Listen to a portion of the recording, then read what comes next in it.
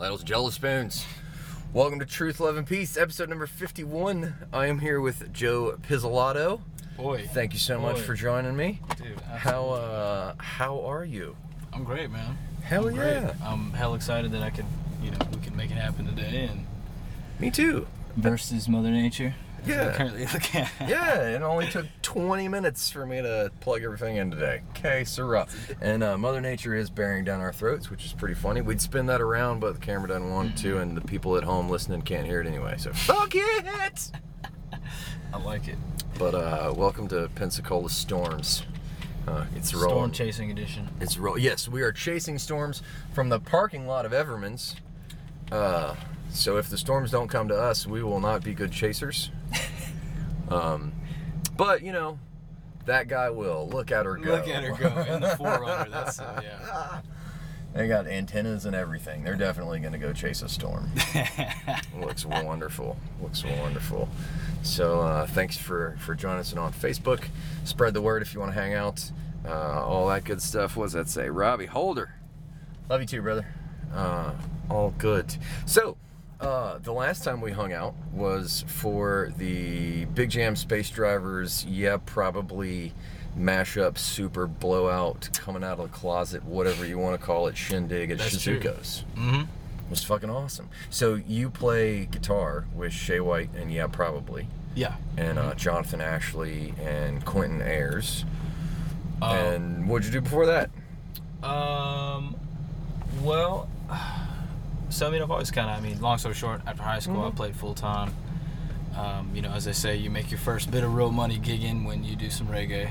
Played reggae for a little bit around here. I've never heard that. Who says that? Yeah, just maybe some more of the locals, at least in this area. I like it. But yeah, took a little break, and really once I left, I went to college for a little bit, and once I got back out, that's when I kind of started joining some more full-time bands. So really it's been everybody from the industry. I've played with Hotel Oscar, played a little bit with Buku Groove, and Okaloosa Sound. Used to play with Okaloosa Sound. Nice.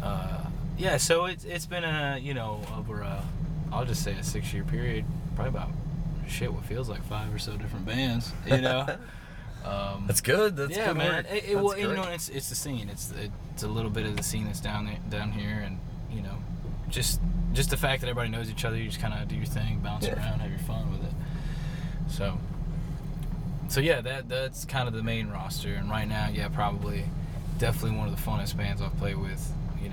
Shay, Quentin, Phil. It's a really cool dynamic. I'm glad we got to do that show. I'm really glad that we got to do that with them, because it was cool to see. I'd heard about Big Jam Space Driver, and finally seeing them together was pretty badass. It's pretty special. It's pretty special. It was awesome. It was killing. And then now there's this other on the horizon, Stand Back, with Lee Yankey and everybody. I finally met him. Yeah. For the first time. Well, cool. Passing. I met him in passing one time before, and then that was Ben Jernigan's birthday party. Yeah. And then he actually played a gig with us. Probably what was it? I think it was a Saturday. I don't know. I actually sat in with John Hart earlier that day. I got there a little late, so Lee was there already playing, and that was when I finally was like, "What's up, buddy? Hey, how's it going?" Handshake, But I've not heard much about the June 29th. Check it out. Owen was telling me all about it when we were catching up. It's another awesome project that's going on. A lot like what you guys are doing. It's fucking very cool. Yeah. So, how did you meet Shay? Or just to double back, how did you meet all those guys? And probably, I'm sure, through the scene, but what was going on when all that went down? Because we were talking before this fired up about Mose being down the road. Yeah, Mose is kind of... Where does he fit in that picture? Well, I joined Hotel Oscar. The lineup at that point was obviously Mose, Isaac, and Quentin. Mm-hmm. So, from there, we played probably together for about 9 or 10 months, maybe somewhere in there, and yeah. So with that, then actually to add one more band in the first question, which is that then branched off into Mose Wilson and Delta Twang. So I was doing that thing for, I'm still doing it. Actually going up to record with Mose and Isaac in Nashville Monday and Tuesday. Yes. That's gonna be great. But yeah, so then from there I've been doing my own thing and whatever, blah blah blah. And then Quentin and I we touched base and we just got to talking, and he's like, hey man, do you want to come play guitar? Because at that point I've been playing, still been playing guitar and playing a lot of, still playing actually more bass. But long story short, we got to talking and he was like, hey man, just come out and jam. Actually, he sent me a recording. I played on the recording and I just sent it back, and he was like, all right, here are all these gigs. I was like, cool. And it just went great. Yeah, man. And we get along, and it's a smooth transition because, working with Mose or even Quentin, I'm those players know that I'm a parts player and I like parts and I write my parts, and it's the commutative property of actually being in a band and making, if it's 2 to 5, 10, 12 people, just how good can we make it sound? So working with Quentin and him, just the first bit of work, if you will, was just like, record something on this. It's like, yes, absolutely. Yeah, this will be good. This will be good. Gladly. Yeah. Yeah. And Quentin's always got something new for me to listen to. That's one of the things I love about seeing him. Yeah, he's the guy. Yeah. He'll be like, dude, check this shit out. Oh, yeah, fuck yeah. What you got? Play it. Yeah. Because that's how I find new music, is people like Quentin. Like, I don't ever hear new music if it's not for somebody like Quentin in my life. Right. Yeah, there's a little bit of footwork that comes with it, because I actually have Apple Music with the family share, and I think you put like 6 people on there, and I was like, dude, I need people to. So I put Quentin and a few other homies on there. Like, the only stipulation, if you don't want me to kick you off here, just share music with me, because you can just send it in a text and it just pops up right there in the text. Cool. It's perfect. So I'm just flinging shit out left and right, and then I finally, I started pushing him. He started doing it more. So that alone, just his mind of what he's listening to, it's a really cool, opposite sides of the same thing. If that makes sense. Yeah. So it's really badass. That's neat. I need to get into something like that. Oh man, it's an addiction for sure. That sounds super sweet. Yeah. Fuck yeah. So we were in a tornado a minute ago, and now it's fine. What did I say? Yeah. I did say this shit would be gone, and who knows how long. Now we just basically missed the sunset. That was it. We were in a storm, and then we just kind of missed the sunset. That's the only reason I wanted to do this, because I wanted to be with you watching a sunset. It was... Yeah, it was still magical, Joe. It was still magical. I promise. What was that story you told about the kilt? That you're like, check under there. That chick just took a kneel. Yeah. That just popped in my head for some reason. Like that, I finally got to do it. Just took a kneel. I was like, just check, bro. Just check it out. Just reach up there and find out. That's one of my favorite jokes. The punchline to that is that we were both shocked. Me at her, at how sweaty my nuts were, and me at how little self-respect she had. To get her knees dirty to check. And she just kept partying. She just went on the rest of her night. And just... Oh yeah, her girlfriend was fine with it. Like, it was... Oh, girl, okay. Nice. Well, in one version, like, it's happened so many times. In one version, I like that. Yeah, when you say it's happened so many times, that makes it sound really like, oh man, I feel like people dirty. should be paying you. I know, right? And then you need to be getting paid. And then the question is, do I? Well, there is. You walk. That's the clear line of self-respect. Do I want to get paid for people taking a knee and reaching up my? Yes, I do. I think my junk is worth. If you're gonna touch it, you owe me money. Then all right. Yeah. Like, then that's declared. Everybody on the internet knows now. Yeah. If you if you're not one of those people that I say I love you to on a regular basis, don't fucking touch me. And if you do, it's gonna cost you money. Exactly. Like, I'm okay with that. Those are pretty decent rules. That's good. As my buddy puts it, I don't kiss you goodnight. That's even better. There you go. I don't kiss you goodnight. Well, he taught me that. I was like, he's one of my mentors, and he's always saying some funny shit like that. He's like, I don't kiss you goodnight. I was like, all right, man. You're right. Oh, that's a way better way to say that. It is. And it's just the, cut dry. After somebody says it, you're like, all right, fuck it. I guess we're done here. Yeah. 2 motherfucking shake. Right. I like it. Unlike the storm fucking disappointment. Yeah, it's living in Florida. I was really looking forward to the cacophonous Rainstorm Oh, on the yeah. car so we could go back and listen to it and I feel go, like we're in Jurassic oh, Park. that's cool, or that was the dumbest idea ever. Like, worst podcast in history. Middle of a rainstorm, tin roof, fuck it. Quentin's house got a tin roof on it. Nice house, good. I was telling him getting ready to move in. I was like, man, I just better get used to this, man. Fucking tin roof, you just don't have good service. Like, the Nope. service is horrible. Yep. Wherever you go. Yep. Let's out in the woods. Out in the woods. We tried everything, man. An antenna outside, like all repeating towers, and nope, tin roof just. It's like a force field for cell phones. It'll cut it off. Yeah, it's fucked. If you want to put somebody in fucking isolation room, just put them in a room with the tin roof and a cell phone. So they're actually pissed because they don't know, you know what I mean? So that's the torture part of it. That's funny. Oh yeah. It's been a fun day. I'm trying to remember if there was anything else we were talking about before we got on, before I turned everything on, that I wanted to revisit. Probably just some random rambling, and that these guys have been putting food on the table since '73. Oh yeah, shout out to Evermans. Thanks for letting us use your parking lot. The unofficial sponsors of Truth, Love, and Peace, episode 51, Evermans in Pensacola. They kindly donated this parking spot for us to chill in. Can't forget, they've been putting food on the table since '73. That's the main part. That is something we were talking about, though, is gardens and community gardens. And Sean Peterson, right? Yeah. Yeah, he was telling me a lot about catching me up on the local gardening scene. And he actually has a garden.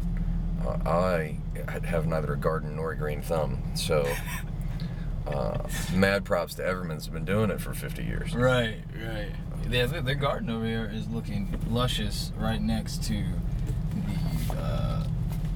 the charge port for your fancy electric cars. Oh yeah. So that's. I don't know if they actually go out symbiosis there. I don't know if they actually go out there and pick shit from that, or they're just like making it look really good. It's probably just aesthetics. Yeah. You would think. But that's what we were talking about, urban farming and agriculture and the future of all that. Tremonificness. Do you indulge in the solving of world problems late at night at the bar? Just like a one-on-one conversation, or just... like when it comes up. Like, how are we going to feed all the Ethiopians? That still needs to be a thing. Yeah, no, in a case like that... Is that South Park reference still relevant? Sorry, it's been a while. I think if somebody were to open up with that kind of question, I would probably just walk away and and just kind of let it coast from there. Because I feel like if I'm at a bar, it's like if I'm at a bar, all right, I don't really want to talk about music at a bar. I will. But it's something that's it's still so opinionated. Just as if, sometimes talking music can be talking politics with somebody, And my opinion, that's my opinion. I stand beside that because, definitely if you're fucked up at a bar and talking to somebody about, hey man, what a viewpoint, a perspective. I think for something for that to like even equal out would take us understanding like, oh, okay, cool. Right on. Next topic. You know what I mean? Like, just to be able to say, like, hey, man, we're cool, let's move on. Like, if somebody did ask me, like, hey, man, so I noticed you're shit house, I'm shit house. What do you think about, urban gardening? I'd be like, that'd be a topic. I'd totally rail into. I'd be like, fuck yeah, dude. But, I don't know, that just kind of popped up in my head throughout conversations. I have, like, little pinpoints, so I'll be like, see, we should focus on the conversation to be like, okay, cool, that's your opinion. Groovy, right on. You know what I mean? Does that make sense? You know what I'm saying? Yeah. Because that to me is more of what do I call it? What do I always look at it? Because when I'm having a conversation, I'll kind of walk with it, and if I see that it's just kind of fade, I'm just like, all right, well, have a good one, man. Your opinion's your opinion. I'll check you later. Like somebody like Mose or Quentin, dude, we'll just talk about something for like 8 hours, and we're hammered. We've been hammered for 10. You know what I mean? So that's I don't know. I guess it depends on the bar. Let's just say that depends on the bar. Like Chizuka's, I would do it. I would have that conversation with anybody, really. Yeah. At Chizuko. I think they're kind of the same conversation. They're just different ends of it. Exactly. That makes sense. And depending on how you approach it, because, you know, feeding people that don't have food becomes the solution that the economic gains from growing food locally can produce. You tie those two things together pretty quickly. Right. That's true. It's very true. I'm big into the petrodollar, like keeping up with what's going on in the world stage, like with all this trade in oil and fossil fuels and climate change, and I'm fascinated by all the ways that we could do it better, but for some reason we don't. Yeah. Like, what's going on there? Man, I had a period in my life where for like a year and a half it was just so upsetting. I was like, I kept thinking about those big topics, and I was like, man, I'm upsetting myself. Like, the messed up part is, like, I can do things about it, but, you know, you just want that immediate, you know, I mean, you wish you could just clean it up just like that, but it's just as if you look at it like, you know, when somebody flicks it, this is how I say it, somebody flicks a cigarette butt, right? Or trash, whatever, something's on the ground. And they're like, yeah, man, you know, that doesn't really matter. It's like, well, yeah, it does. Like, if you break it down as far as the human existence, at least on this planet, I mean, we've only been here for a few seconds, you know. So think about how quick that is. But it's just like with thinking about it on a worldly scale, like you said, whether it's trading or agricultural, whatever it is, like, I feel that if it's taken to a point where that guy, I'm sorry, he made me laugh. He's walking straight in. He made a clutch catch. He juggled some keys. Anyways, good on him. Yeah, that caught me off guard. So if you look at it like I said, with agriculture or whatever, you know, in the grand scheme of things, it's kind of like the not eating an elephant whole, but, you know, that whole thing got to me with, you know, even I got picked up a canister of oil today at Walmart, and this old dude was like, man, I can't believe you did that. I was like, well, appreciate it. I mean, why would I not? Yeah. So sorry if that takes it off topic. That No. me, but it's quite all right. Anyway, so yeah, that's how. And I guess in that whole time scheme of like a year and a half, I was just like, man, what do I do? How do I go about this? Like, I want to help, and you're young, and you're like, yeah, fuck yeah, how do I? You know, this is all I'm doing, like, how? How do I solve this problem? It's my young Mel Gibson moment. I'm just like, Young Mel Gibson moment. I don't even know. But yeah, so, well, I mean, what do you think about that? What do you think about the whole looking at it like that, as far as, like, really, well, I've been here for so long. I've been here for a few seconds, maybe, let's say 5-8 seconds. I wonder about what it is that we are in relationship to that timeline, because definitely whatever this little two-legged version of meat suit is has only been around for about 2 million years in some version. Right. In the most evolved versions, 80,000 years, unquestionably every bit as smart as you and I sitting here today. We could probably stretch that to about 130, 140,000 years if people were every bit as smart as us. Right. For the most conservative people that are still catching up, like fully modern, couldn't distinguish them walking through Everman's over here, would be 40,000 years ago. So that gets us down to blink of the eye and what it is that Homo sapiens are doing and human beings are doing and whatever we are that's running around. But is that really what our consciousness is? Yeah. And I am more and more suspect as to individuality. I think individuality is a manifestation within this little version of physics that enables a piece of consciousness to protrude into this little version of physics from something else, which is not a new idea. That's ancient philosophy that comes from Hinduism and a lot of other versions of mythology. Yeah. So I think whatever that is that everything is a part of is way older than whatever humanity is doing, and is probably more associated along the lines of fungi like what fungi have been up to, because they've been here a lot longer than we are. Everything pretty much is descended from fungi, plants, animals, DNA. You know. So what do you think about, to throw this in with it, so what about like being, it's kind of like the whole recycle theory, right? So what about like star matters, things from outside the planet? Oh yeah, recycle, you know? straight up. Okay, cool. Like constantly recycling shit. Because that's part of the system. It scales up on every level. I was listening to the Book of Five Rings. Familiar? Samurai Ronin Miyamoto Musashi in 1640 wrote this book. He was the great samurai. Like you hear about these rogue. He was top dog. He literally was the top dog. Killed like 60 plus people, I think, recorded in samurai duels. The master when it comes to it. And even he talks about how knowing the way broadly and what it is to understand the systems of learning, and how so as above, so below. That's cool. I need to read that book. Yeah, dude, it's a great one.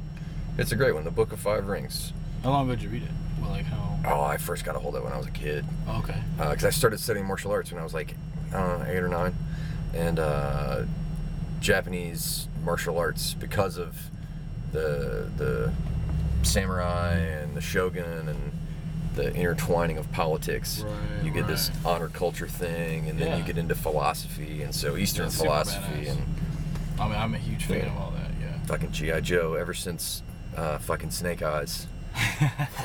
Wanted to be a ninja, and then that led me into all kinds of Japanese culture shit. And so that got me to the philosophy of all that fun stuff. It really is deep. I have a friend that studies martial arts, and he's 3rd or 4th degree black belt, and he's very in tune with it and loves it. You know, you can tell that just from when he explains it. So he's kind of giving me bits and pieces that have even fueled me, you know, because I've always loved martial arts films. Oh, you know. So I guess, you know, it's kind of like the same thing from, if I didn't play music, I feel like I would be a huge listener. You know, same thing with that whole, with samurai, and the whole theory I think is really beautiful. You know, it's really fucking cool just to listen to it, read into it. But this is a homie of mine that would just give him more drinks and he'll just tell you all about it. Like, yeah, man. It's like putting a quarter in the jukebox type thing. Yeah, I feel like that sometimes too. But to bring it back to music, it is the mastery of a skill. It's learning to speak a language. It is a proficiency and an expertise. In my opinion. In a lot of ways. In a lot of ways. Yeah, yeah. Because it has to do with being physical and surviving. And holy shit! See what I'm saying? Motorcycles, look out for them. They need you to pay attention. Yeah, she just didn't care at all. Yeah. Crazy things going down, and I'm getting distracted. Yeah, Everman's. It's crazy. It's crazy out here. Watch out for motorcycles. Please. But yeah, that ties back into the original flow state, you know, and learning a language proficiently enough to forget it and then do something, which is very much what you do on a guitar. Or at least how I can conceive of playing music on the highest levels. Any art form in its highest level, even sport or anything else, requires an absence of mind at some point. Man, I was thinking about that today. That's really cool you mentioned that. Like, I was just cruising and thinking about, you know, I've had people like, you know, like, man, you're so into it, you're really, you know, blah blah blah, whatever. And it's really cool because at least the way that I could explain it is, you know, when I was a kid, I started playing a lot of guitar. It was like I would get this like numb, tingly feeling in the front of my head. You know, I just get so into it, and everything would disappear.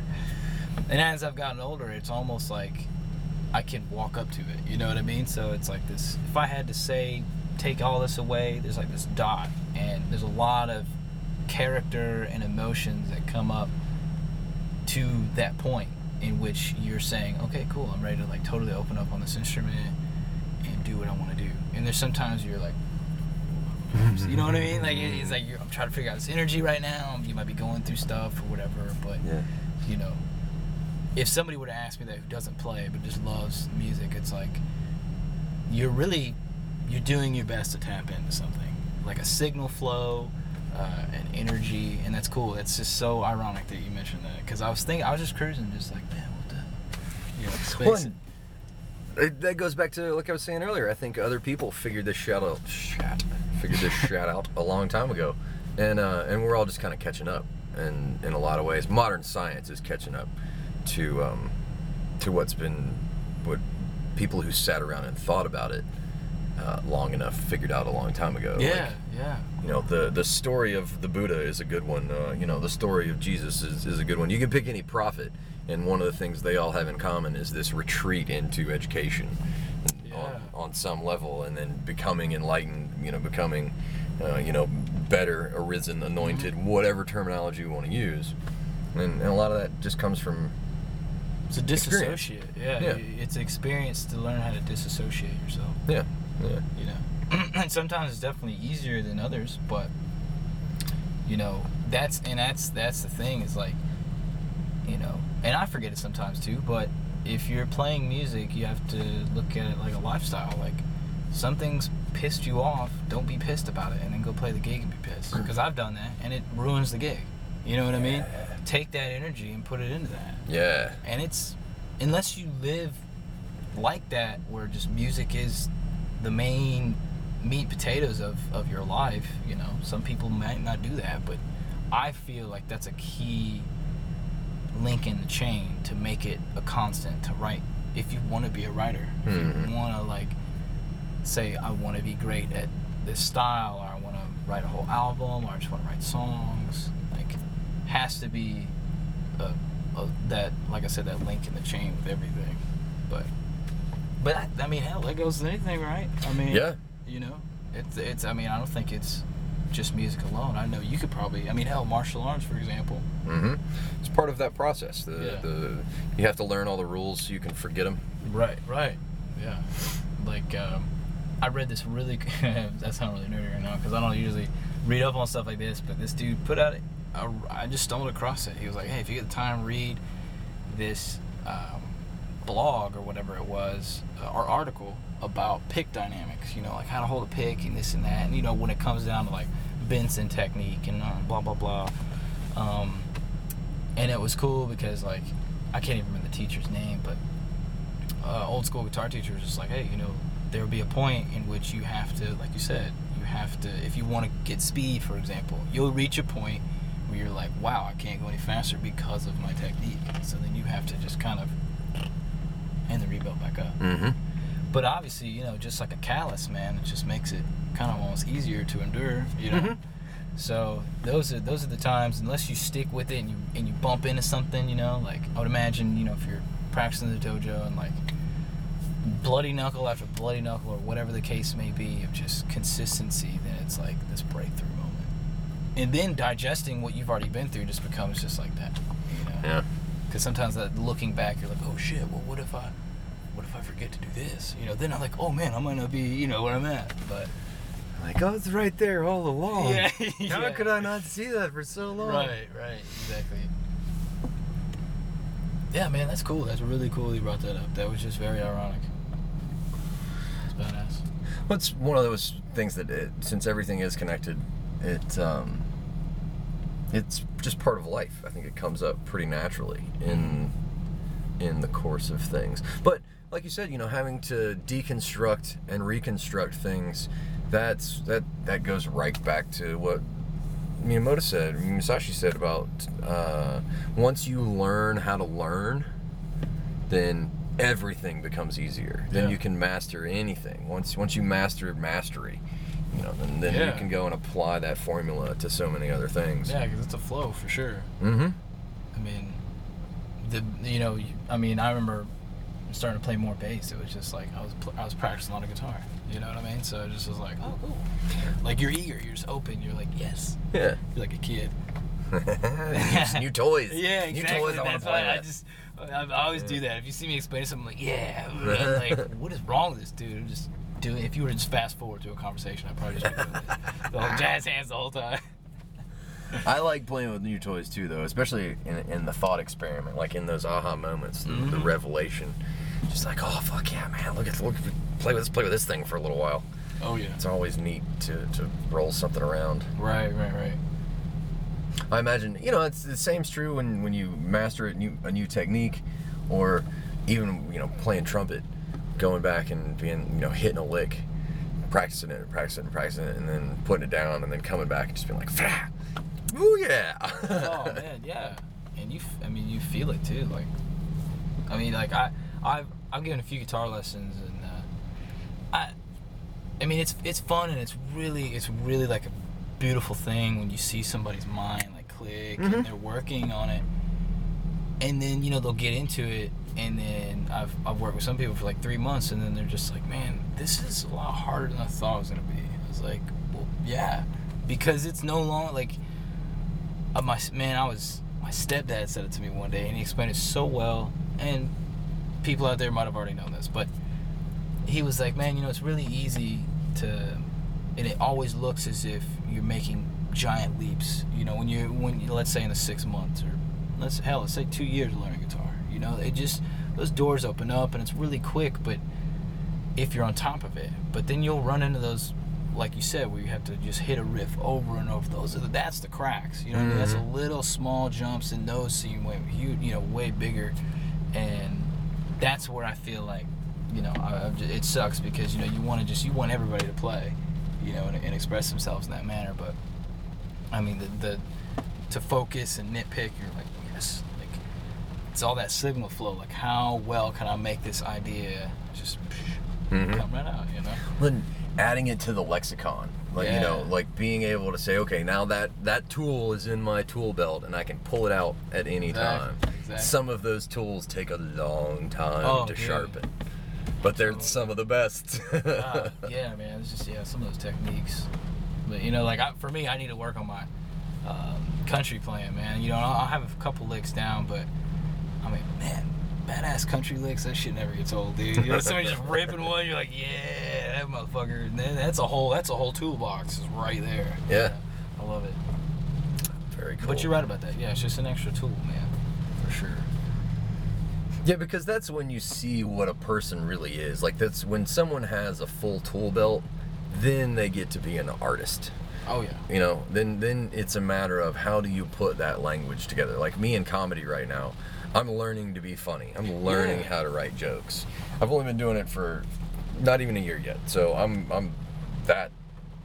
only that good. I've only had this much time to practice, and it takes years and years and years. Some of the best have been doing it for like 15 years. Build up a motif, Right. But all of that is getting up, doing the work, and doing the repetition, so that you say these things so many times so that when the time comes, they're all just right there for you to pull out. And something that I can't remember who said it, but it's really good advice, is that material is what you fall back on when you run out of things to talk about. And so, like, the best comics, like Doug Stanhope's material, of course I've never talked to him, so I don't know for sure, just listened to some interviews and studied his work pretty thoroughly, but it's hard to tell, and I think this is true for a lot of good comedians, the best comedians, is it's really hard to tell what's not scripted and what's their flow state. Yeah. Because, like, to me, it looks like when Doug Stanhope goes into some of his material that it's a flow state. Like, and Norm Macdonald is one that I've heard him specifically talk about this, where he knows where the punchline is, and he knows what it's going to be, and he knows how it's going to time out, but he has no idea how long it's going to take him to get there. Yeah. And so he'll just tell this story, and he'll wander through it, and then boom! It just creeps right up on it. And that's all him in the flow state. Like, that's one of the hardest things. And how long has he been in the game? Oh God, his whole life. Fucking master of the craft. But watching guys do that, and to see how many tools they have in the belt, so that you can't tell where the line is. That between that's a stock, like in the can line, right? Or this is a train of thought. And comedy's that's it's cool. Comedy's fun to watch. I love, and you know, and I gotta be honest, I don't think I've been to enough. Like, I've been to some local comedy shows, Mm-hmm. and there was a while for a couple years it seemed like I was going to one every other weekend. But Very cool. you know, you talking about it, I would imagine it's gotta be the same. You know what I mean? Like you talk about flow state, you're talking about delivery, running up on material. Sometimes, you know, stepping back, you're like, well, whether it's a zone thing or you're just like you said, could be a crowd. Mm-hmm. You know, and I know, and it's so vibe based too, huh? It's gotta be. Yeah. While you're up there, like And it's and you're trying to shit your so pants, you're much trying to fun. be funny at the same time. It's so much fun and it's so terrifying. I'm very fortunate in that I am not so much afraid of bombing.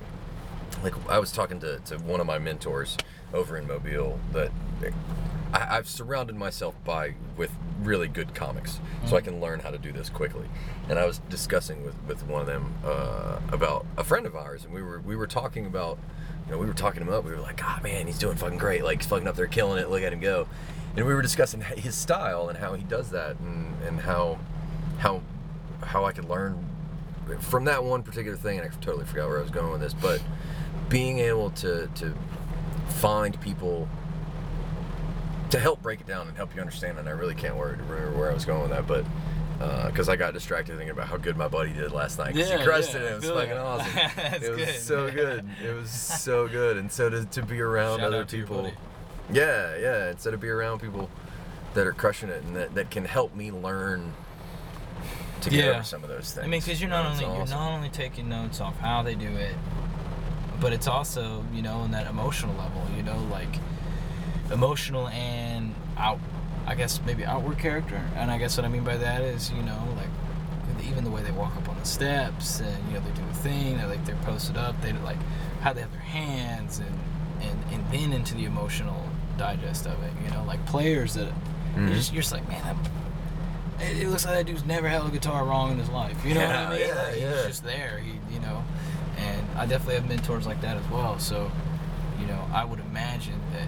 I mean, dude, I oh my gosh, now can I rip off names of comedians that I love? Maybe a handful, but I've always just loved comedy. That's always been really cool. That's cool that you've been doing that, because you're kind of getting you're pretty much getting a taste. Oh yeah, man. You know what I mean? This is ground up, man. Like I just said, dude, if you pull out an instrument with this comedy, I'm gonna laugh my ass off. No, I can't. I'm not. First off, I don't play music that well, because I think that's one of those things, like, you have to master playing music before you can become a musical comedian. Because one of two things is going to happen. You're either going to be a master musician who becomes a master comic, or you are going to be a master musician who's just trying to be funny. Because to be a comedian and not have something to hide behind is a whole nother thing. But to be a musician who has a retreat from a bomb, like, right. So if I've got a guitar on and I toss out a bomb and just crickets, I can play a song. Yeah. But if it's just me and I toss out a bomb, I then have to say something that overcomes that. And that's a much harder task. Well, for me, it's a harder task. I've never been a musical comedian, so I don't know for sure. But the guys like Reggie, I can see the difference. Yeah, like Reggie Watts and what's They're that? Two skill sets. It's not just one. That's what I'm getting at. Like, that's a really complicated thing. Right, you're juggling. Yeah. You know, you're trying to make two egos in a way. Not even egos. I guess it's just characters. You know, merged together. Well, it's like two different languages, and you got to figure out how those two languages talk to each other and communicate along the same lines. But we mentioned Reggie Watts. He's a good example. Are you a big Reggie Watts fan? Yeah, I love Reggie. Okay, there's like Reggie Watts and what's that? Demetrius. Oh yeah, what's his name? He had a show, guitar. but yeah, I know who you're talking about. You know. Bo Burnham is another one. Yeah, Bo Burnham at Flight of the Conchords. You know, their shit is really. I haven't really. And I apologize if I fucked up Bo's name. I don't want to hear about it. He's awesome. I may fuck up his name. For whoever out there thinks they need to send me that email, I appreciate it. But yeah, so I mean, at least in that area, and I mean, hell, that I can't remember the dude's last name. Like I said, Demetrius. I just remember watching his Demetrius Martin. Demetrius Martin. Dimitri Martin. Okay. So, you know, even in his stand-up skits, you know, he's playing. I've seen him have a piano. He's got the whiteboard, and you know, it's very. I would imagine not even imagine. I believe you're 110% right in the fact that you having something to do with your hands. You know, it's like if hell, if somebody wanted to talk shit to me while I'm on stage, like I guarantee I'm gonna be louder than you. So you can talk, and I'm gonna be louder. You know, so you're right. It's that shroud to hide behind, and you know, like I've always wondered from the perspective, like with being a musician, you know, you're in a scene, and depending on whatever you're doing, but if you're involved in a scene, you see players get better, or they go through shit, or whatever, blah, blah, blah. And I think that would be really interesting to see, you know, like a comedy scene like that. Because, you know, the jokes that, and I've heard it a million times, you know, like comedians are some of the most depressed people. I myself devour certain things with jokes just because I'm like, if I don't, I'm just going to lose my mind in this case, you know? You have to. Yeah. But that, I don't know, that's the beauty of it. Comic relief is great. Love that shit. It's awesome. It's awesome. Louis C.K., I heard him talk about it one time, and he said it's an impossibly difficult thing for your job to be to walk into a room in front of a whole bunch of people you've never met before and say, laugh. Like, make those people laugh. Like, and if even for somebody like Louis to like have said that, it's good perspective. But having a scene, it's funny because there are things that are funny about it, because comedy is as similar as it is to other performing arts. It has its uniquenesses as well. And one of the uniquenesses of comedy is that there is no cover. I am a firm believer that every joke gets one original laugh, and that's it. Yeah. And then after that, it doesn't matter like how big a fan somebody is, how many times they want to hear that joke. Sooner or later, that joke has a shelf life, and it will expire. Some of the best songs, and more songs, as more and more songs become available, get covered and repeated, because that's kind of what music does. Is it's an encapsulated, repeatable thing. Whereas comedy, nobody is doing the Dark Star Orchestra of comedy. Like, nobody goes out and performs Carlin's routine and says this was Carlin's show from this theater. Totally. That never happens, which is interesting. I've never really thought about it that way, but it's still very cool, because you think about it, and that's the same as a musician saying, this is my version of a cover.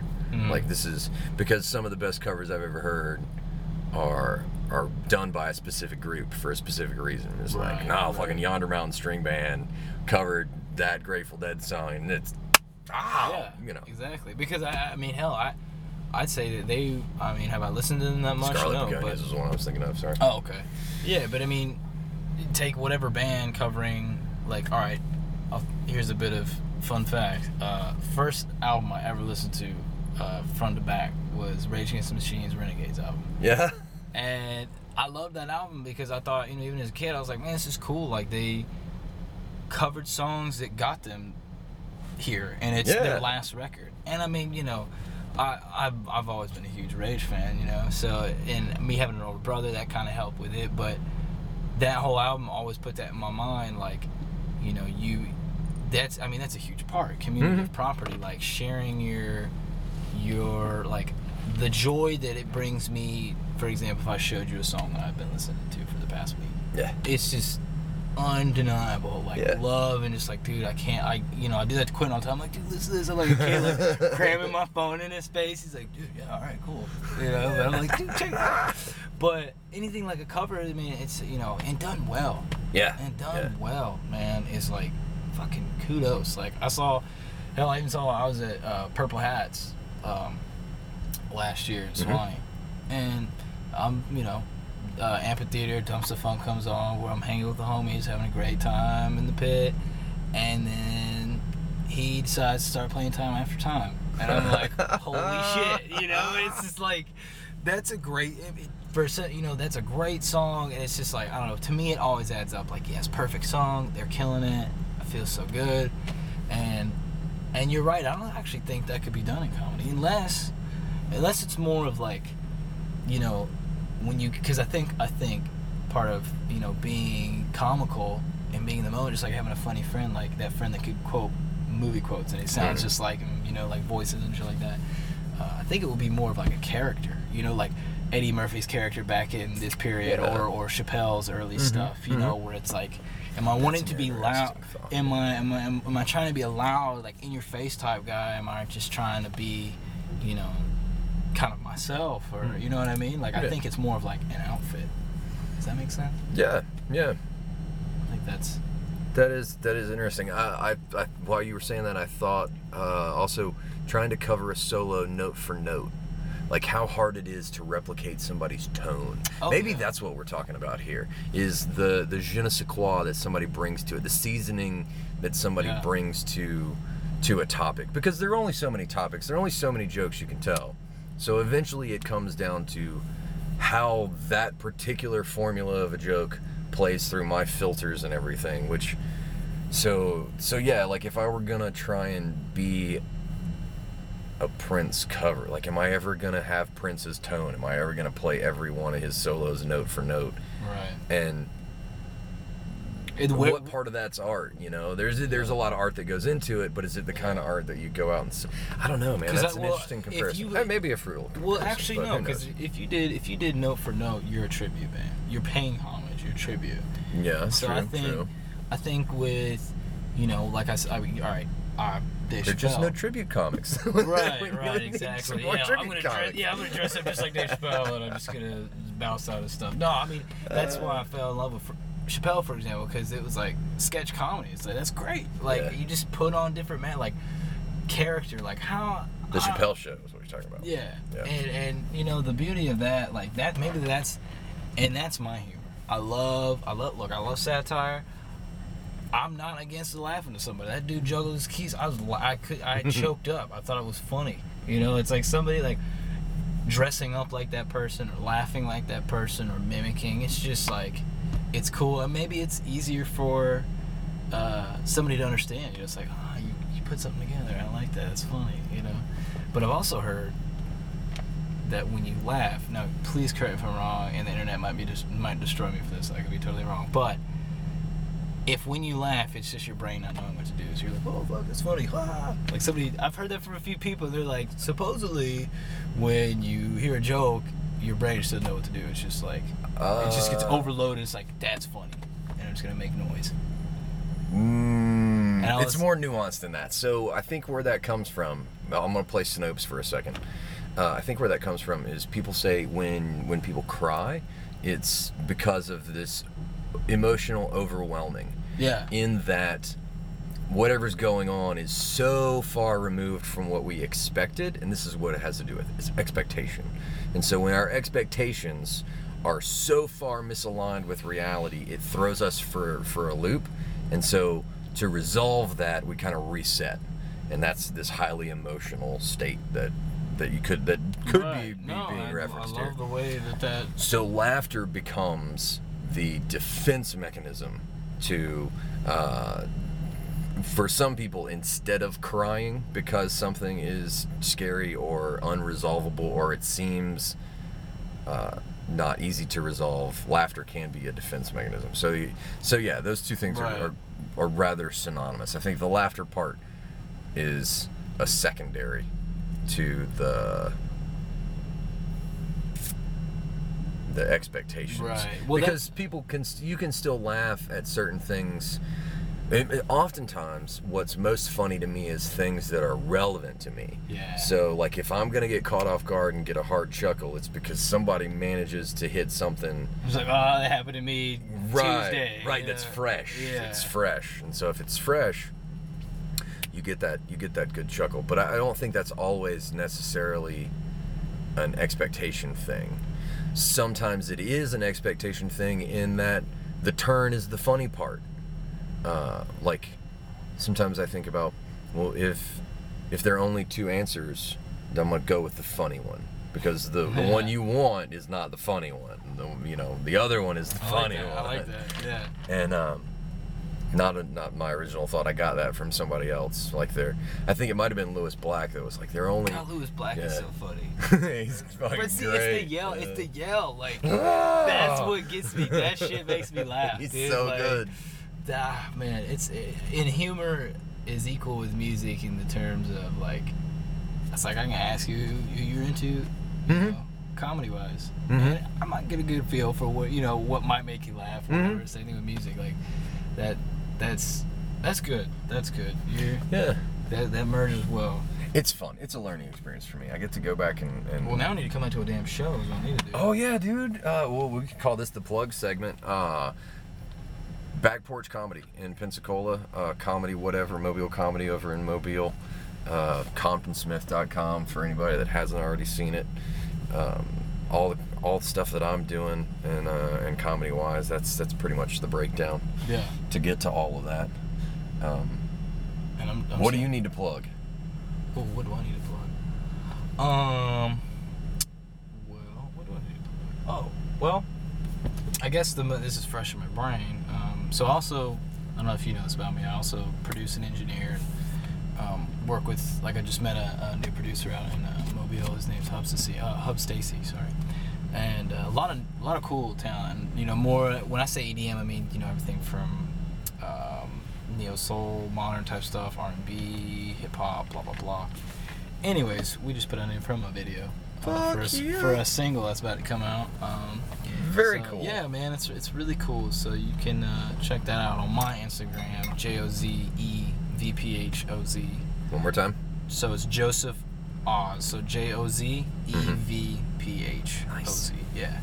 So that yeah, you know, and it's just kind of a trailer right now, but hopefully it'll be out. I'm hoping for a month and a half. Very cool. What else do you guys do production wise? Just just music videos? Well, so actually no. So he's a producer that was I met him through Quentin. He just came down from North Carolina. You know, just wanted to kind of come back home for a little bit, and he does more kind of I guess it'd be like chill hop type. You know, it's just really good really pretty samples and vocal melodies and stuff like that. Cool. Celestial kind of thing. Yeah, exactly. And I have a kind of a duos production company with myself and a DJ Ice, and that's called Invisible Soul. So we just, you know, between all that, we just got connected and started working. And he's working on an EP, and he's like, "You want to play guitar on it?" I was like, "Do the bear shit in the woods," you know. So, and he had this great singer named Taylor, and you know, it just was really quick, you know. So that was definitely like I said, the freshest thing to plug for me. And then, you know, really excited about the writing that's going on with probably. So hopefully I will have a plug next episode if we do another one. Yeah, we will. Plug. we will. But yeah, probably is on Facebook. Yeah, probably. And their schedule's up there. Your schedule's up there. And the website, and also Instagram. Well, we are probably. You'll get a lot of the updates via that a lot quicker. Fuck yeah. Because hey man, I've moved to Instagram. I know about you. I'm headed that way. All my stuff is at Kilt Chamberlain if anybody's looking for it. My God, I'm gonna add you right now. I'm everything at Kilt Chamberlain. Do me a favor, Google at Kilt Chamberlain and see what all comes up. We'll do it right now. We'll do a little experiment. At what is it? Kilt Chamberlain. Kilt. For those of you following us in the Twitterverse, I am trying to learn more about Twitter. I've got some friends that do a podcast called Twitter Sitters. It's definitely on Twitter. Compton Smith on Instagram. Boom. Look at that, bro. So the story, I got to tell this story because I love my boy. Carson Taylor is one of my comedy mentors. He's been doing comedy in Mobile a long time, and he is the bartender at the Blind Mule now, and I get to host the open mic at the Blind Mule every Wednesday in Mobile, which is a pleasure and a privilege. I love that place. And it's friggin' awesome. I'm honored. And so Carson is the bartender over there. And ever since the first time I started hanging out over there, we were just shooting the shit, and he asked me about the kilt one night, and he came up with that nickname. So Kilt Chamberlain. Kilt Chamberlain. I like how you stick true to backstories, and you're just like, I'm gonna stick with that. Yeah, like dude. it. Well, it's better. Everything's better if it's got a story. Like there's a story behind everything. Like I figured that out a long time ago because I worked in the casino business. I had to wear a suit and tie every day, and so I'm walking around with a leash on that does fucking mean shit. If I saw you in a suit and tie, I think that'd blow my mind. Good. Yeah. Blow my mind too. My mind will have already been blown. That's funny. It's weird. It's weird. I don't do monkey suits very well. Yeah, I did a little 9 to 5, and that was. I told myself, I was like, I can't do this, man. Yeah. I mean, I just it's not. I don't think that's what human beings are supposed to do, man. Yeah. And hell, it's definitely not me. I get impatient. Somebody's telling me what to do. I don't mind somebody telling me what to do, but when it's for a little amount of pay, it's like, no, dude. Yeah. What do you think of this universal basic income shit coming down the pike? Did you see that? Presidential candidate. Hang on, I'm gonna press this button real quick. Presidential candidate 2020 running on the platform of universal basic income. $1,000 stipend every month to nearly every American. Wait, what? I know, right? All that's real. But all I can do is ask why. Like what? A couple of reasons. Primary reason is it affords upward mobility to people who make fucking nothing and don't survive. The vast majority of Americans live below the poverty line, which the technical poverty line is like $25,000 a year. Yeah. And there are a ton of people that live under that. Nobody can live for $25,000 a year and be comfortable and successful and happy. There's no way you become Maslow's self-actualized human being living $25,000 a year. Right. So $1,000 a month gets everybody that's in legit poverty. And technically, if you make less than like $55,000 a year, you're not supporting a family, you're not supporting a wife and kids, you're not sending kids to college. Like, you are well below the median. Yeah, so yeah. The way that that's framed nowadays is inaccurate to begin with. So one of the things that universal basic income seeks to do is to remedy that gap. So this $1,000, it would be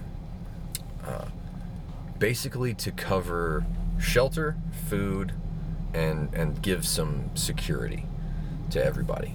Okay. So that means whatever you're doing now, you have enough breathing room to not live paycheck to paycheck and be able to do a little better for yourself. Or, depending on what level you're at, help you move to the next level. So it makes upward mobility easier by greasing some wheels. So not necessarily handing it's gotta be like and the way 2020, you said. Yeah, and the way that this guy's built it, he's done all the research, is that this is the solution to the problem that we will be facing in 15 years, and there is no other solution. And his reasoning for that is the inequity that will come about due to automation just in the trucker section of the working class will be cataclysmic to the economy. With something like 1.5 million jobs, conservatively, white men, middle-aged white men that are truck drivers will be out of a job in not a 15, 20-year time frame, but in like a 5-year time frame once this whole thing starts coming down the pike. Right. So how do you solve for 1.5 million displaced jobs? And he's thought this through, and in his opinion, it arcs out to we have to find a way to be this next level society. And that gets us to Gene Roddenberry's Star Trek egalitarian, some form of we don't have homeless people, like we don't have homeless vets to solve some simple problems. Right, and it's just like with any big problem. I mean, like we're talking about with whether it's farming or even global warming. Yeah, I mean it's got to be something that like that's what. Like I told you, going back when it's kind of looking at the bigger picture, it's kind of blowing my mind. But it took me to understand, like, wow, my part really does matter because of on the grand scheme of things. And that's the being said with, if we do perpetuate in the same way that we're going, obviously these gaps that we do have between, let's say, market crashes, get smaller. Mm-hmm. And and do I keep up on a lot of the political stuff? Not too much. So when you told me that, it's curious, and I like the way that you explained it, because I think if I were to just read into it, having somebody just be like, boom, here it is, So what do you think? I mean, that's really, like I said, the gap's getting smaller, and so just truckers alone, like 1.5. So what would that do? I'm trying to comprehend. Like, name some other scales. As far as I say scales, like environments where it would just destroy. Think about anything that could be automated. Okay, so here's another example. Okay. All right. Another example is, and this is happening right now, real world, as we speak. There are companies that, we all saw the movie Office, right?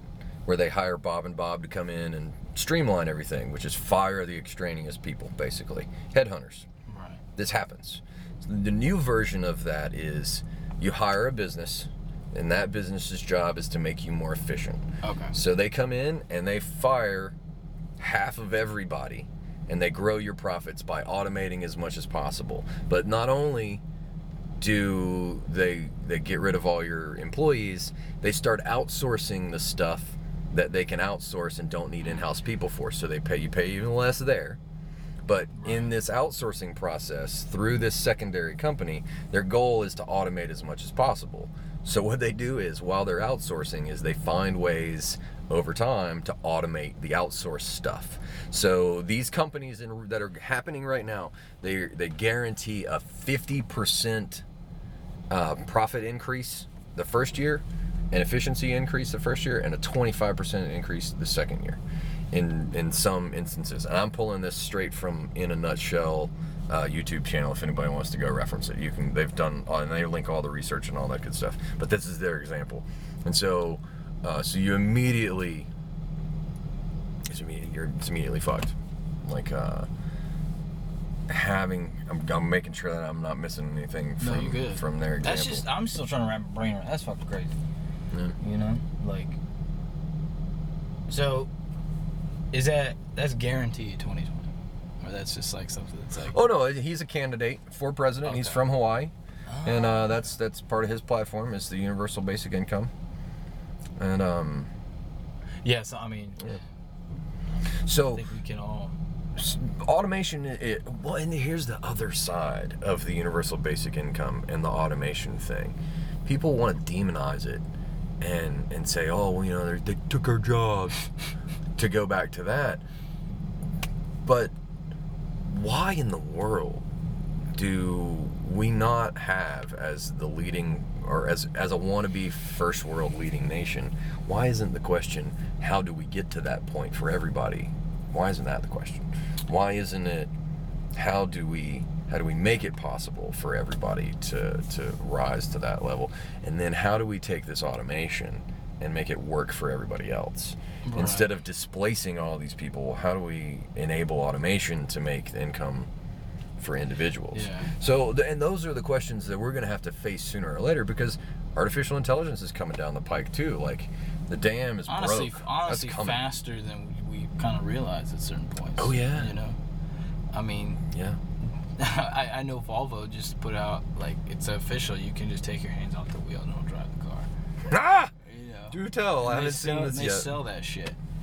Oh yeah, dude. You just cruising, man. Just having a great time. I know Tesla made self-drive. Like, Tesla's known for that, but Volvo's got a self-driving car out. Yeah, Volvo was like kind of already doing research, and I mean, I've always been a Volvo head. I've always loved Volvo. So, I'd read about it a while back, and I know Tesla was doing it too. But their new like XC90s or whatever, man. They just. How do they do it? I mean, I know it's got to be some relative thing with, radar detection and shit like that, because I mean, the bins, they have it to where, you can like, press this button and it just kind of cruise control and all that. Follows the person. Yeah. Now, if there's no car there, what do you do? Yeah. The reason I ask is because shit. Yeah, so Volvo, it sounds like they're going the route of DARPA, which is sensory apparatus processing information and then feeding that back into some kind of drive the car system. Right. Whereas one of the things that Tesla's done, and I've listened to Elon Musk talk about this a couple of times, is the granddaddy of self-driving would be not all these independent systems relaying information, but just a visual system. Like, the way that we process information is we take all of the cues visually with a few auditory cues. But if we can teach a car to drive purely on visual input, like, that's next level shit. Yeah, because the processing power is way higher than you could do it in milliseconds and below. It's cool shit. Yeah, man, I love stuff like that. But Volvo's on the radar track, like they're doing the sensory thing. That's cool. You familiar with DARPA? Like, you remember all the DARPA challenges to self-driving cars and shit? Yeah. It's been a while since I've actually talked about it, but I do remember DARPA. Yeah, they're still around. God knows what they're making now. I haven't heard from them in a long time. So I'm just wondering where DMC DeLorean's gonna just come back out, in 2018. I thought they made a comeback a couple years ago. Did they? DMC. What does that stand for again? The Daimler Chrysler. Okay, that's it. It's got to be, right? Yeah, it's got to be. I totally pulled that out of my ass. No, I believe it. I'm with you on it. It's got to be Daimler Chrysler. Yeah, man. Have you always been a car guy? I love cars, man. Here's the epitome of my car guy. As a child, my father allowed me to drive as my first car his 1968 Mustang. That was the epitome of my carness. That was it. And then it fell off. Damn. Because how do you do better than that? Like, after that, it's like, I'm over it. You're done. Your fortune was coming in. You didn't even know. It was like, here he is, Compton, the race car driver. Fuck yeah, right there. Yeah. Damn, man. I'm just kidding. No. I've always had that. I've always loved cars. That was like, I wanted the first dream. I had two dreams as a kid. I wanted to be an astronaut and then just come home and race Formula 1 cars. Yeah, dude. And then I told my mom, I was like, Mom, can I because I mean, with any sport, there's kind of like that degree of it. And for me, like racing and Formula 1, it's like go-karts. Mm-hmm. You gotta get into go-karts. Mm-hmm. I was like, all right, can I get into this? And she was like, son, I love you. But if you went into that field, your mother would take a lot of pills. And I was like, damn it. I was like, all right, Mom, fine. And I just, I've had my cool cars, fun cars, but cars is something, it's like, it's really cool, man. And I think that a lot of people misunderstand that. Like, if we're talking about connection, like we're talking about earlier, like, I feel a deep connection with my car. Mm-hmm. Like, it's got me to where I need to be. It's helped me. It's saved my life. It's, like a horse if you're in the Wild West. Yeah, man. I mean, and there's poetic way to look at anything. Sure. At least most. I am a hopeless romantic, so I will constantly come up with beautiful ways to look at shitty situations. Totally. So, it's like, the day the car rolls out, man, or you take a picture of that car, just as if you take a picture of a human from that day on, it's just getting older. Well, they're like our exoskeletons. Yeah, man. Like, we've created these things that are, they become a big part of us. Yeah, dude, like, if you're driving on the road, it's not like, oh, man, I'm just driving. It's like, whoa, there's millions of tiny explosions happening in front of me. I'm sitting in a seat. It's like if I'm sitting in a plane. I'm sitting in a seat going, like, I'm 30,000 feet up going 500 miles an hour. This is some crazy shit right now. Right. You're hurtling through space. Yeah, dude. While you are hurtling through space. While you are hurtling through space. It's incomprehensible on some level. That shit is fun, man. Like, just, you hear the motor and you're just like, dude, this is cool, man. And then the first time you ever get thrown back in a seat. Oh. And you're not on a fucking roller coaster. Torque, dude. That is the torque.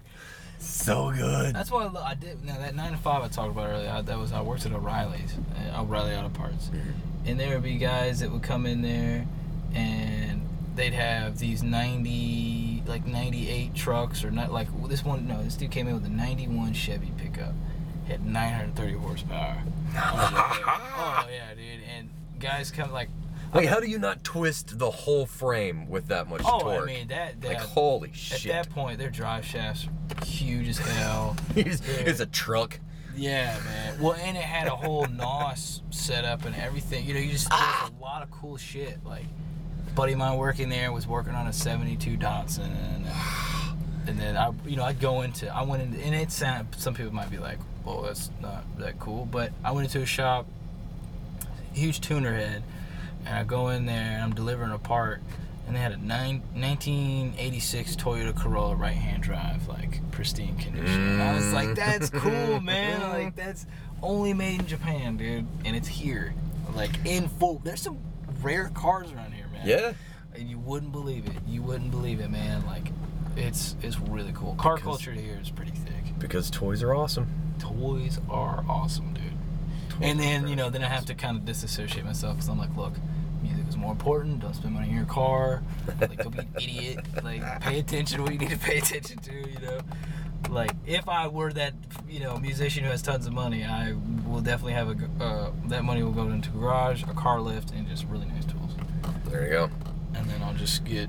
See, the car that I'm thinking about getting is a minivan. Oh, dude. You know who convinced me? And I was, like, looking after we talked. Adam Cooper. Yeah. We were outside we were playing Vinyl Music Hall. Never thought you'd say Adam Cooper, but not surprised at all that you said Adam Cooper. It was the weirdest reaction ever. It was so funny, man. He was like, I was walking and we walked his car. I was like, wait, did you have another car? He's like, yeah, it was a Toyota or Honda or something. Yeah, but it was a beautiful, pristine, like Honda Odyssey van. Yeah. And I was just like, man, this thing's nice. And he's like, dude, it's great condition. And it was like, I had 200,000 miles. I was like, oh, you're gravy. And he's like, $2,000, dude. Look at this. And I was like, and I immediately, like a couple days later, I was like, damn, that's a really good idea. I was like looking on Facebook Marketplace, but minivans are I respect, man. I would love 6 months when I got done at University of Alabama. I needed some time off, and so I took 6 months, did some couch surfing, went to see some friends of mine, but I outfitted the back, took the seats out, had my camping gear, and cruised. Yeah, like, dude. Fucking gone. It was a beautiful thing. And I love all these big conversion vans, and you see these campers and all that good stuff, but having lived in a camper for so long now, if I were gonna go out and go on a road trip, if I can't get it done in a minivan, what do I need the rest of that shit for? Like, I got my tent, I got my hammock, and I got a minivan for emergencies. Mm-hmm. Like, that's true. So that's kind of where my headspace is at. But then again, I'm a single dude looking to do it by myself, so camping and traveling options are a different thing. And tuner cars and muscle cars are not touring vehicles. Those are weekend toys versus the kind of I've definitely learned my lesson. Toy. Paying for expensive shit, and I was like, man, why did I buy this car? But it's just that I've become more mature about it. And that was, and it's like, goes to show, like, you're fueled by your environment, mm-hmm. Because in that environment, I worked there for 2.5 years, and like, the discount on parts was ridiculous. So I'm just like, I'll take one of those. I'll take one of those. I had a charge account, but they took that away from me because they were just like, dude, you're not paying it back on time. So I had $74 left one time, and I just let them take it out of my check. They're like, oh, we took it away from you. I was like, what? I was like, I thought we'd just take it away. He's like, no, we just got tired of you doing that. I was like, damn it, man.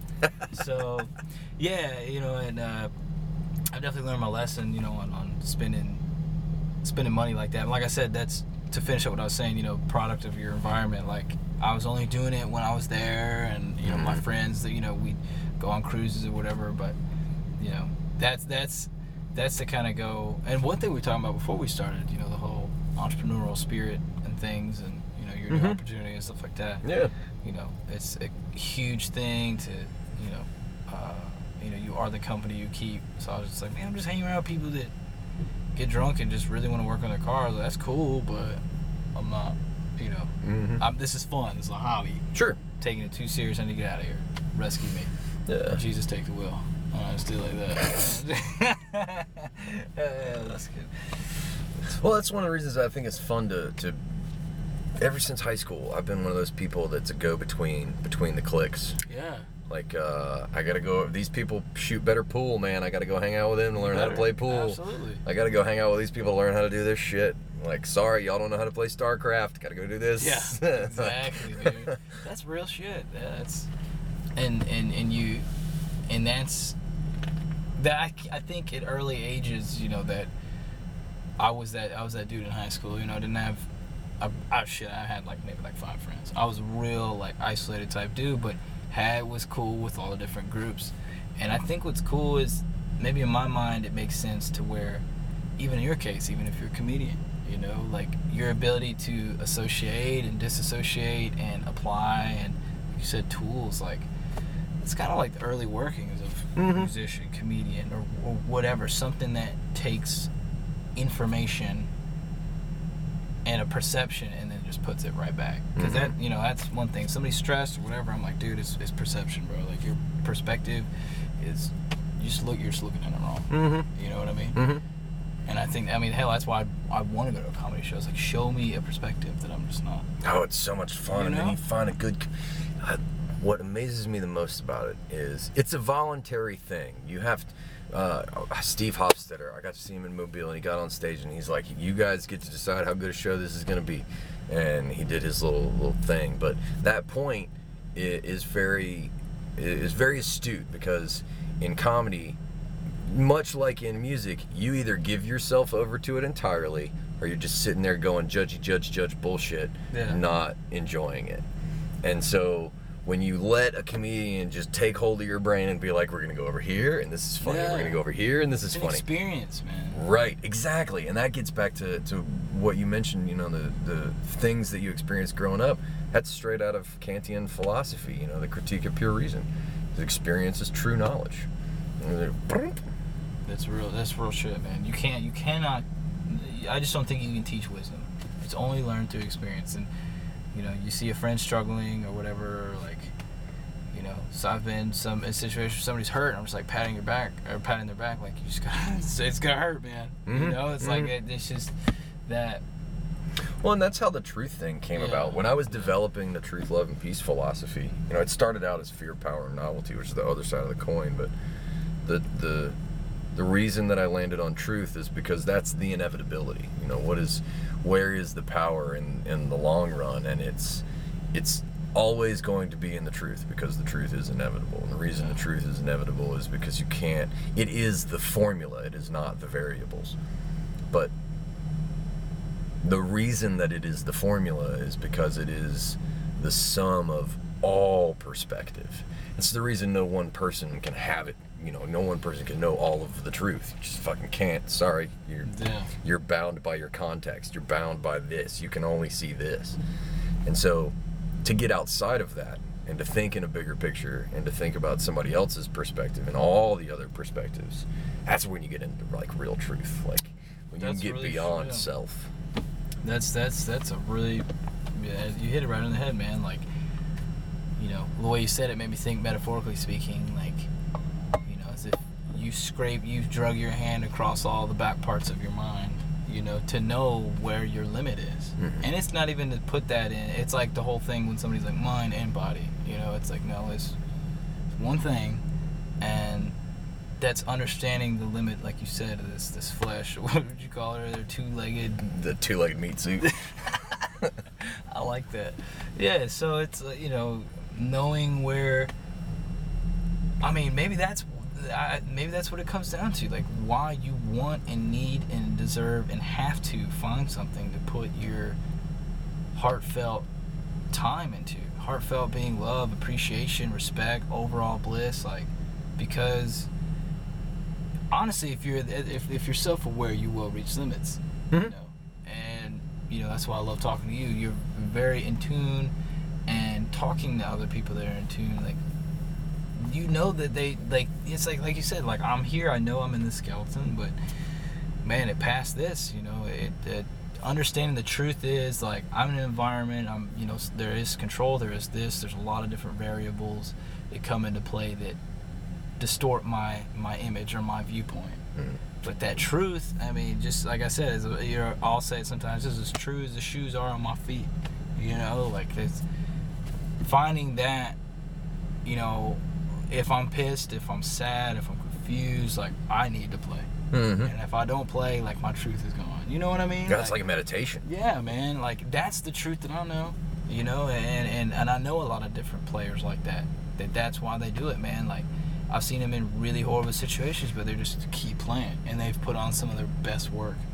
You know, and I think that's And that's just cool, like, talking to you about that and that imagery coming up, you know, like, if you haven't taken your hand and scratched the back parts of your mind, like, you really don't know what, not even at least, not what truth is, but at least the idea of it. Well, a famous philosopher once said, it is a far scarier thing to examine the dark recesses of our minds than it is to stand on the front lines of a battlefield. Yeah. And I believe it. I know a lot of people that'll jump on both sides of that, but there is nothing, and it's one of the things that I love about Buddhism. Not so much that it's a, you know, religious faith or whatever, but that it's a psychological practice. Like, there are steps that you can take, and one of those is sitting down and looking deeply into ourselves and saying, "Oh, I caused a lot of these problems myself." Exactly. And dude. once we get over that hurdle, then you're like, oh, okay, now we can look at how to solve these things. Like, what are these things? How do we deal with these things? What are all that stuff becomes a lot easier when you realize that you're an active participant in all of this stuff, and that you can choose to sit calmly and peacefully. And learning how to do that is something that I was never taught, unfortunately. It made my life interesting, but it is kind of the point in that there is another perspective. Like Jeff Bridges in Tron 2. It's the only good part of Tron 2 was Jeff Bridges. But he does this whole Zen thing. His character's very Zen. Yeah, it's great. Like, it's a cool representation character. He definitely makes that movie. Now, I do think, man, what is it? You just said something that I don't want to lose it because it was a good idea. But, that's it. So you were talking about, like with Buddhism, is this fall into, I think this is, I don't know if it's a certain form of monk, if you will, but the one thing I was taught that really helped me a lot was, whenever you, anger issues are kind of always in my family, know, and so as a kid, my mom always taught me how to meditate, so I was more like my mom, and in that, I discovered, wait, when I'm really mad, and I just stop and I listen to it, and I just try to sit there, and I feel, you feel your blood boil, you're just pissed, man, but you're just like, I'm not going to react. And it's like the total digestive part. And I noticed that over the years as I got older, it became easier. And then obviously when I didn't do it, it slips up and you lose that kind of remedy. But that is part of the kind of thoroughblood teachings of it, right? Like, which, if you're happy, sad, you digest it. You think and then react type thing. Like, I don't know if it's think, but it's the process of, like, okay, this is what I'm feeling. So, you know what I mean? Look at it from the other side. In Buddhism, it starts with the Four Noble Truths, like a real basic level. So their terminology is suffering. And that to be in the meat suit, like, suffering is real. We can't escape it. We're all born. We all get sick. We all get old. We all die. Like, those are the four basic sufferings that everybody suffers through. And so in that, we all have that in common. That's kind of their version of the terminology. Does that help with the analogy that you're making? Yeah, totally. I actually didn't know that. And it's something I need to, kind of dig. Sometimes I don't take enough time to just read a damn book. I need to read some more books. Yeah, well, I can't fucking read, so I get on YouTube. Seriously, I'm dyslexic. Like, I have huge problems reading. Well, hey, man. Ever since I was a kid, they gave me these blue glasses, and they were like, "Here, be socially ostracized. It'll help you." Enjoy yourself. Fuck, no. They tried really hard. They just didn't know how cruel kids were. Yeah, that's true. You just can't fucking prepare for that. Hell, the last book I read was The Silmarillion. I don't even know what that is. What? The Silmarillion is the how the Lord of the Rings began. Oh, okay. It's crazy. It's a crazy book. Like, the first 20 pages is like, if I remember right. Did he just come clean and go, I read Gilgamesh? No, not that I remember. I remember being told that book's too hard, don't read it, blah, blah, blah.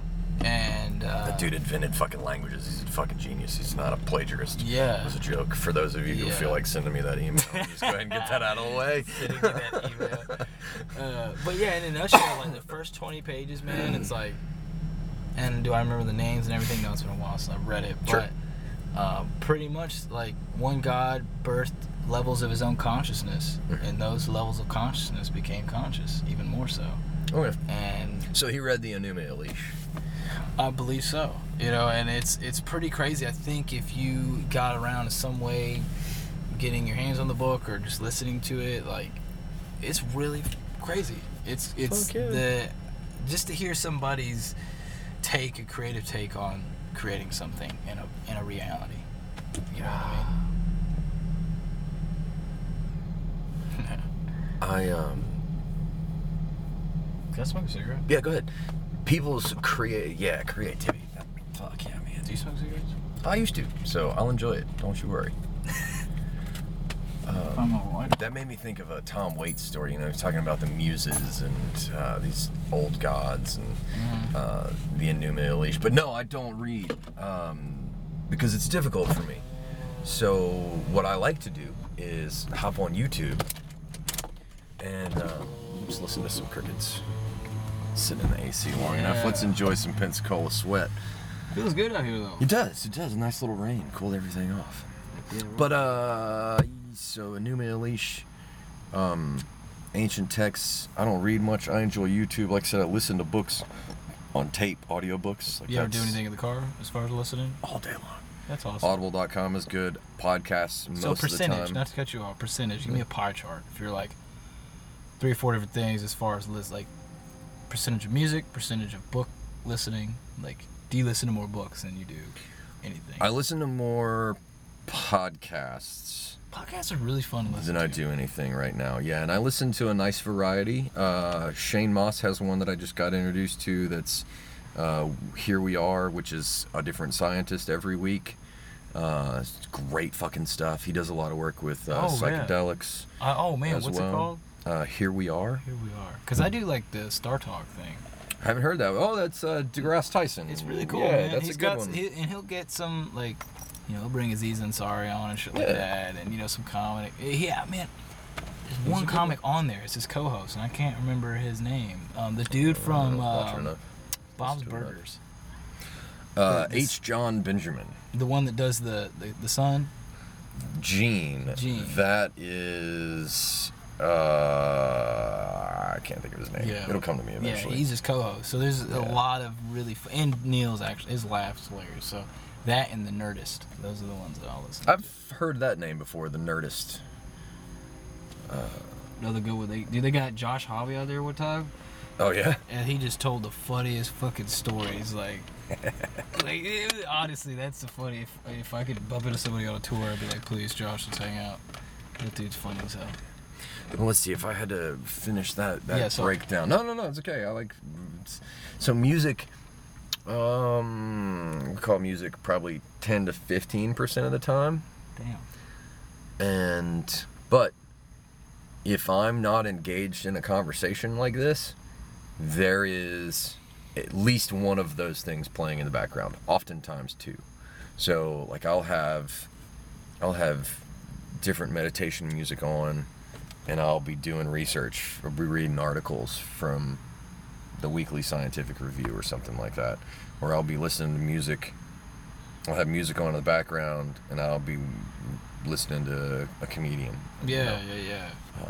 So I do a lot of... multitasking is bullshit. You can't do 2 things at one time, but no one can. It's just not possible. It's not how the brain works. As hard as we try. But what we can do is we can switch back and forth between things really quick. And my ADHD fucking loves that shit. Yeah, so I'll have a lot of things going on that I can bounce back and forth between to keep my little inner kittens happy. Yeah, that's good. And chasing some people yarn look at you balls. like, what the hell?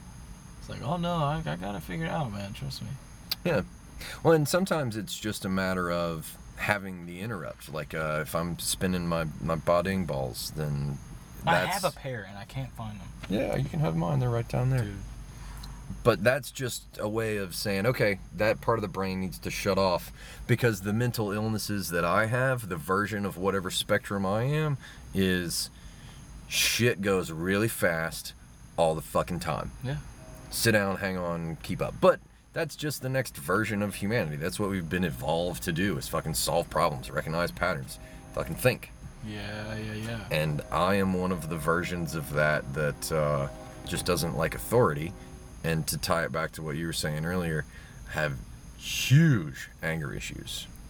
But that comes out of anger and fear are nearly synonymous when you break them down far enough. And I like to throw confusion in with anger too. There you go. So that's fear. Yeah. Okay, yeah, there you go. Exactly. That's true.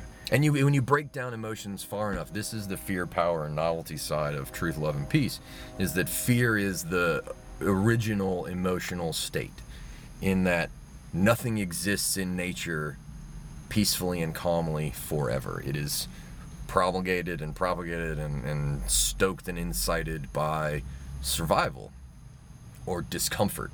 And so you either have something that you have to overcome to survive, or you have a sight on how to survive more easily, more efficiently, better in some way, shape, or form. So a site, like a location, what do you mean? No, so fear is the primal state. Right. It is the primal instigator. I thought you were saying like a site, like to say like, you know, look like like my mom broke it down to me when I was a kid. She said there's two types of people in this world. There's farmers and there's hunters. Interesting. You know, so the hunters are the ones that face the fear, run out, they'll stab with the beehive. But what the hell is this? You know, the farmer's like, oh, cool, man. Oh, like I hurt. You know, like just chilling behind the picket fence. You know. Don't do that. And that's a huge part. Like I you know, fear is definitely a perpetuator, and if you want to become, I don't know, maybe it's too far to say maybe a great human. Is that, you know what I mean? Like just to be better, like just to try new things, do new things, and push yourself. I don't know. I have friends that I love to death. I'm like, come on, dude. Like, yeah. So that's the novelty part of the theory. So fear, power, and novelty. Just to throw this out there, fear, power, and novelty came about for me as a theory of motives. I set out I want the theory of everything from a communication and philosophy standpoint, and so that's fear, power, and novelty. Anything, the answer to why any person, any creature, anything ever does anything that it ever does is one of those three things or some combination of all three of those things. Right. And that is because you have emotion, you have context, and you have control. And we all seek within our context to exercise whatever control we can. And this is born of fear. Because we fear, because we are uncomfortable, we seek novel contexts, new contexts that are better for us. Right. And we attempt in all possible ways to control that situation. Now, all of that is pure fuck fantasy illusion. Pure fuck fantasy. And that's why the ideal version of that is truth, love, and peace, because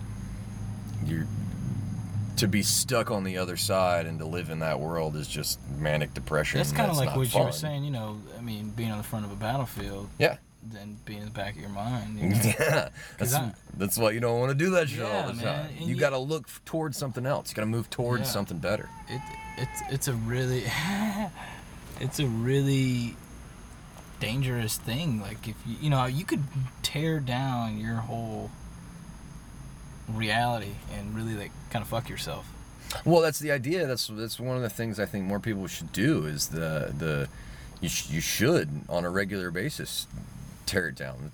When I went back to school to get a degree when I was 26. I left the casino industry, and I mentioned that because the psychology and science tells us now that the human brain doesn't finish evolving until you're about 25, 26. So when I went back, I was a horrible fuck student. B's, C's, barely fucking scraped out of high school. My mom was terrified I wasn't going to make it. It was a whole thing. So when I turned 25, 26 and go back to college as a philosopher, like full-on vengeance, and in this class this teacher looks at me and goes, what do you believe? Like ground up. Your homework assignment, figure out what you believe, defend that shit, rationalize that shit, and justify your existence and your beliefs. Like, oh fuck. Like you can not take that seriously and be like, I kind of believe this, I kind of believe that, but when someone says justify your existence and your beliefs, you kind of have to narrow it down. Yeah, you're like, holy shit, what do I believe? Yeah, man. And then you get to the thing of, all right, if I believe in a soul and I believe in reincarnation, I also believe in science. So how do I explain those two things? And that's where I think people need to put the time in and put the work in. Like, what do you believe? Yeah. You know, figure that shit out. Yeah, man. Because they don't. People just like. Yeah, they just kind of go with the flow, and like I said, you know, and I don't know. I mean, I'm one of those people. You know, I always like having good friends and so on, and you know, I'll kind of sometimes take on, not necessarily their emotion, but you know that natural care. I'm like, man, you know, you try to push them and break them out of there. And you're like somebody just saying like, oh man, you know, I wanna be a carpenter, but you know, kind of do it on the side, and they have great work. It's like, dude, you need to. I mean, I'm not saying go out and, you know, sell your soul. I'm just saying, man, like at least maybe it comes from the musical standpoint. Like I'm just used to like share this shit. Like share it, man. You know, philosophy, music. You're that beautiful birdhouse you made yesterday. You know, like that is awesome, dude. Artwork, all that.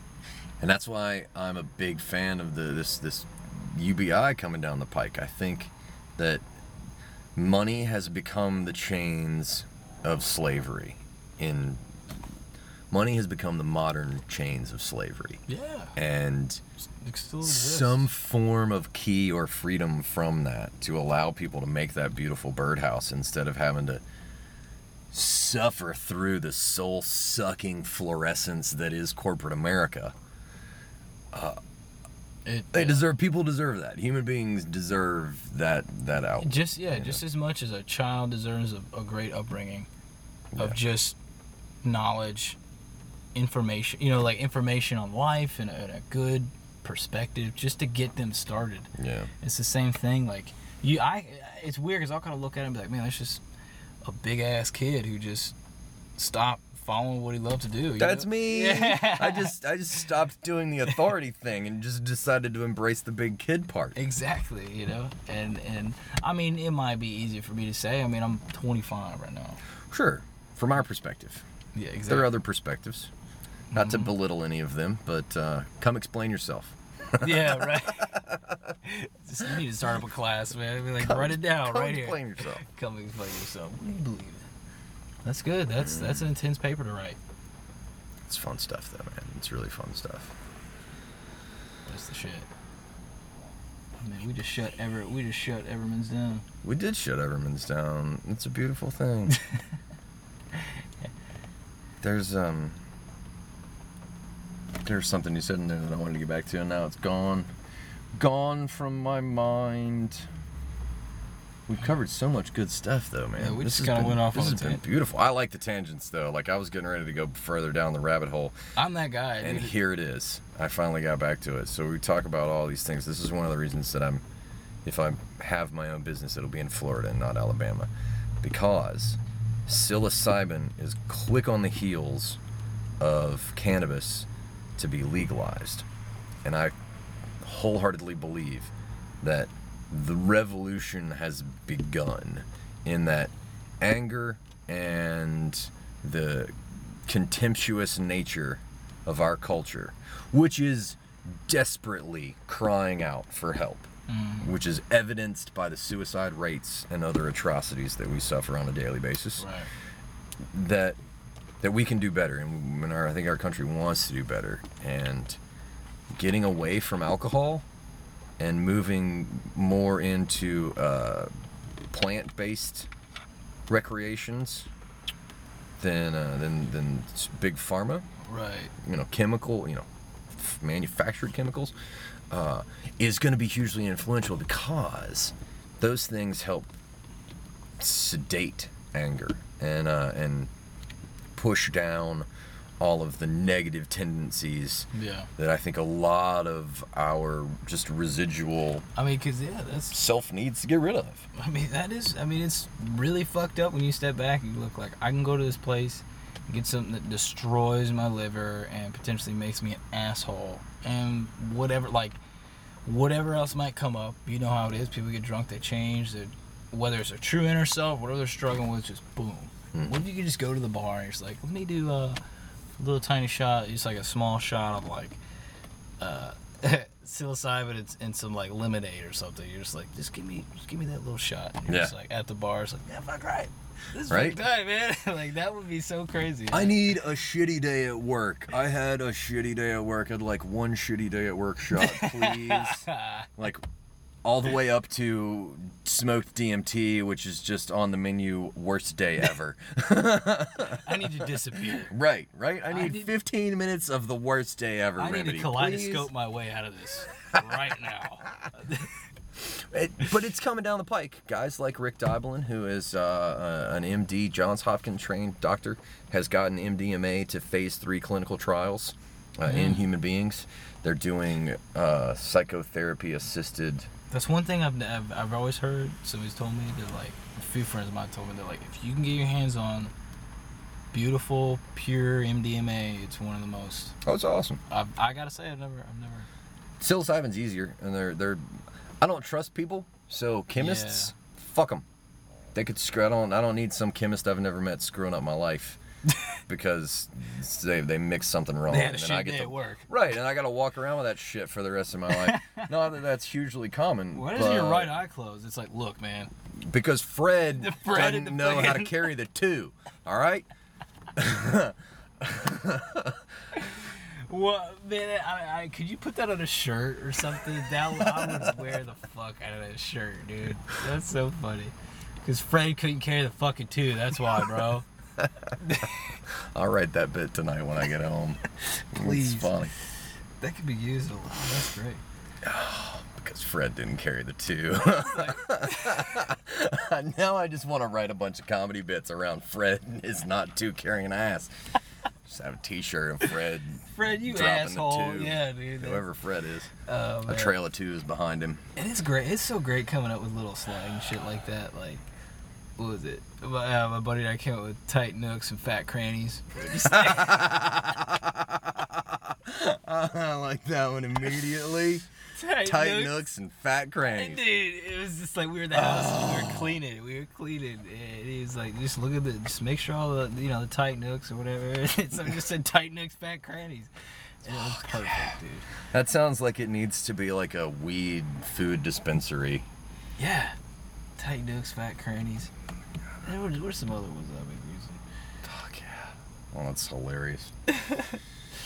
Oh, man. But yeah, I definitely want to be on the front lines of what psychedelics are going to do for people. Because I think, in the cycles of time, the 60s came and went, the hippies and the peace, love, revolution and all that good stuff. That wave rolled back because it was before its time. There was no means of disseminating enough information to overcome the commonly held beliefs. They could only get so far. But now, in the day and age of social media, and things like Tahrir Square, which I got wrong on a previous podcast, but remembered eventually, in Egypt, and the Arab Spring, which is this westward rolling of falling and usurping of dictatorships and shitty governments, which, we're in the process of becoming a shitty government. We are a shitty corporate government, depending on how far you want to look into it. Yeah, right. And so eventually that will topple, and we're seeing it in other parts of the world. History dictates. It's fucking cyclical. Everything's cyclical. Mm-hmm. And so now we are on the precipice of, can we get through these imaginary walls, like the walls that separate us from DMT, the walls that separate us from psilocybin, then all this fucking anger and competition. That's the name of our version of history is going to be the competitive age. And one day, some kids are going to look back and be like, look, this is just one big pissing contest. Look at them. Yeah. Polishing their big blue dicks over Pensacola. Exactly, dude. That might get me in trouble. Hey. See if anybody even catches it. My buddy does a podcast. If you're interested, it's called Jonestown. Good Morning Jonestown. Good Morning Jonestown. Yeah, and it's hilarious. Okay. If anybody wants to be highly offended because you're a big Blues Angels fan, you should check out their new episode about the Blues Angels. Keep in mind, it's a comedy podcast. Don't send me that email either. It's entertainment. Deal with it. If you can't deal with it, don't come down. Wait, when is the thing at the back porch? Oh, those are on open mics are on Tuesday. They do a show every Friday night though, and they're fucking rock. Tony Burkett and all the folks at Back Porch Comedy, Olivia Cersei, Jason Switzer, Zach Van Gestel. Fucking awesome. Cool people. That's where I got my start, so I owe them my entire comedy career. I just need to go in there and have a beer. But yeah, man. That's what I need to do. It's fucking awesome. I'm loving the comedy scene. And I tell you, I get to host 3 comedy open mics a week. It's fucking unheard of, man. That's great. Unheard of. Well, I've barely been have doing a it. nice little comedy scene. Yeah? I think it's coming back. My buddy Mark Labarge is down that way. And I think, Mosey's? Yeah, they got a show. There's some people doing comedy down there now. Oh, shit. Okay. It's one of the ones I want to look into and check out. Yeah, I mean, that was when I was like 18. It was like the whole town was littered with spoken word and comedy, and then it just kind of died out. And then the comedy came back, and every Monday, this place called the Green Door. It was packed. I don't know. I guess the dude who was running it left or did something, like not in a negative light. I think he just moved or whatever. But just kind of trickled out. But there was one point, man, it was thick in there every Monday. I want to that's grow. Awesome. Yeah, hell yeah. I want to grow the comedy scene on the Gulf Coast back to that. Like, there have been a lot of people working on it for a long time, doing great fucking work, and I want to help. Chizuko does comedy, doesn't Yeah, Back Porch Comedy is Olivia Cersei runs that show. She's one of the co-founders of Back Porch Comedy, and they do, I think it's the 3rd Sunday of every month. She's fucking awesome. She's come out to Orange Beach and done the Stingers Comedy Show, which is my show with Emily Dillon. We're at the Flying Harpoon 2, 3rd Saturday of every month. Mm-hmm. And yeah, Olivia's come out, Tony's come out. Like I said, both co-founders of Back Porch Comedy, and fucking great. Shizuka's a great place. Great place. Yeah, that's a really cool. I love that spot. I was just at a comedy show there the other day. How was it? Yeah, fucking awesome. Fucking awesome. Good shit. Yeah, I can't remember Lauren's last name from New Orleans, but they came over, put on a great show. So doing more stuff like that, I'm stoked about, and I want to do more of it, because on one hand, I'm a little terrified that people will show up with tiki torches and not understand that jokes are funny, and if you can't laugh at yourself, then you're kind of missing the point, and or probably deserve to be the butt of a joke. Yeah. And I mean, places like Chizuko would be the place to do it. You know. Yeah. I mean, you know, it's just like with anything, man. You got to go with the hip crowd. You know what I mean? Like in a certain way. Well, I'd love to have my standalone comedy club down here. I'd love to help the scene, and even if it's not mine, if it's somebody, it'd be awesome. You know what's perfect for that? Over there near Shizuko, that whole little downtown thing. That's like, it just seems. I mean, they're probably, I don't know if there's open buildings down there, but that is such a cool little square. Yeah. You know, with Five Sisters Blues Cafe at Chizuko. I didn't know until like we played that show at Chizuko that there was a bar on the other side. Like I didn't know. Mm-hmm. I didn't know that. Like I don't even know what it's called. But I guess on the opposite side of it. Mm-hmm. But that would be cool, man. That's just like I like little hip spots like that. That'd be tight. Yeah, I think it'd be. You know what I mean? A bunch of fun. Get you a warehouse or something like where you just got the vibes right.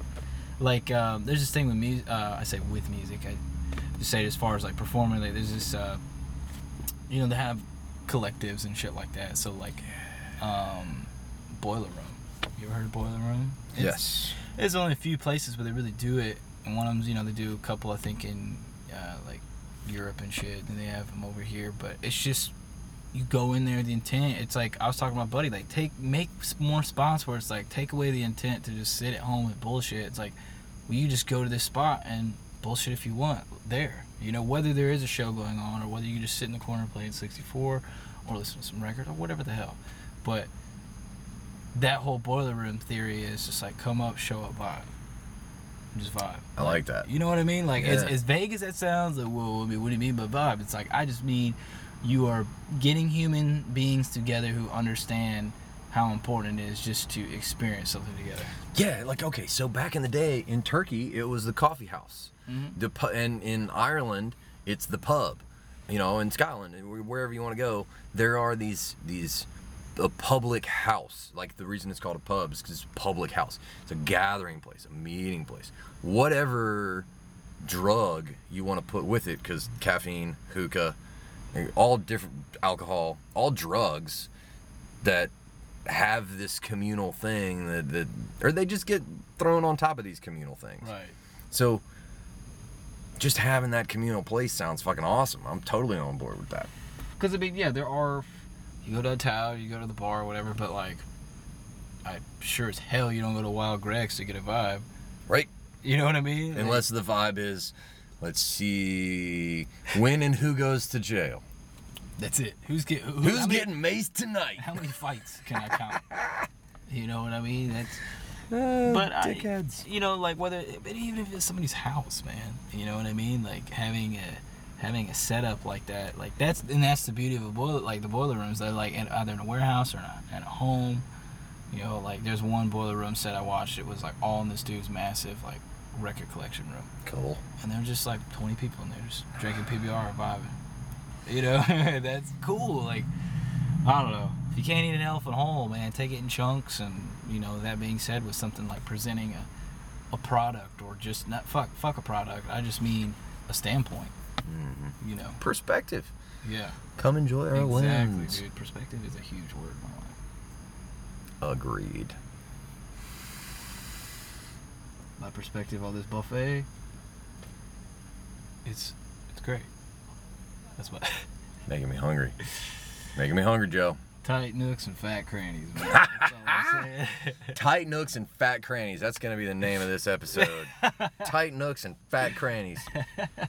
I think we're going to leave it right there. We're going to leave it on tight nooks and fat crannies. So, thanks for joining us by YouTube, Ladles and Jelly Spoons on Facebook, Alvita Zane. And until next time in podcast world, keep an eye out for those tight nooks and fat crannies, man. Truth, love, and peace.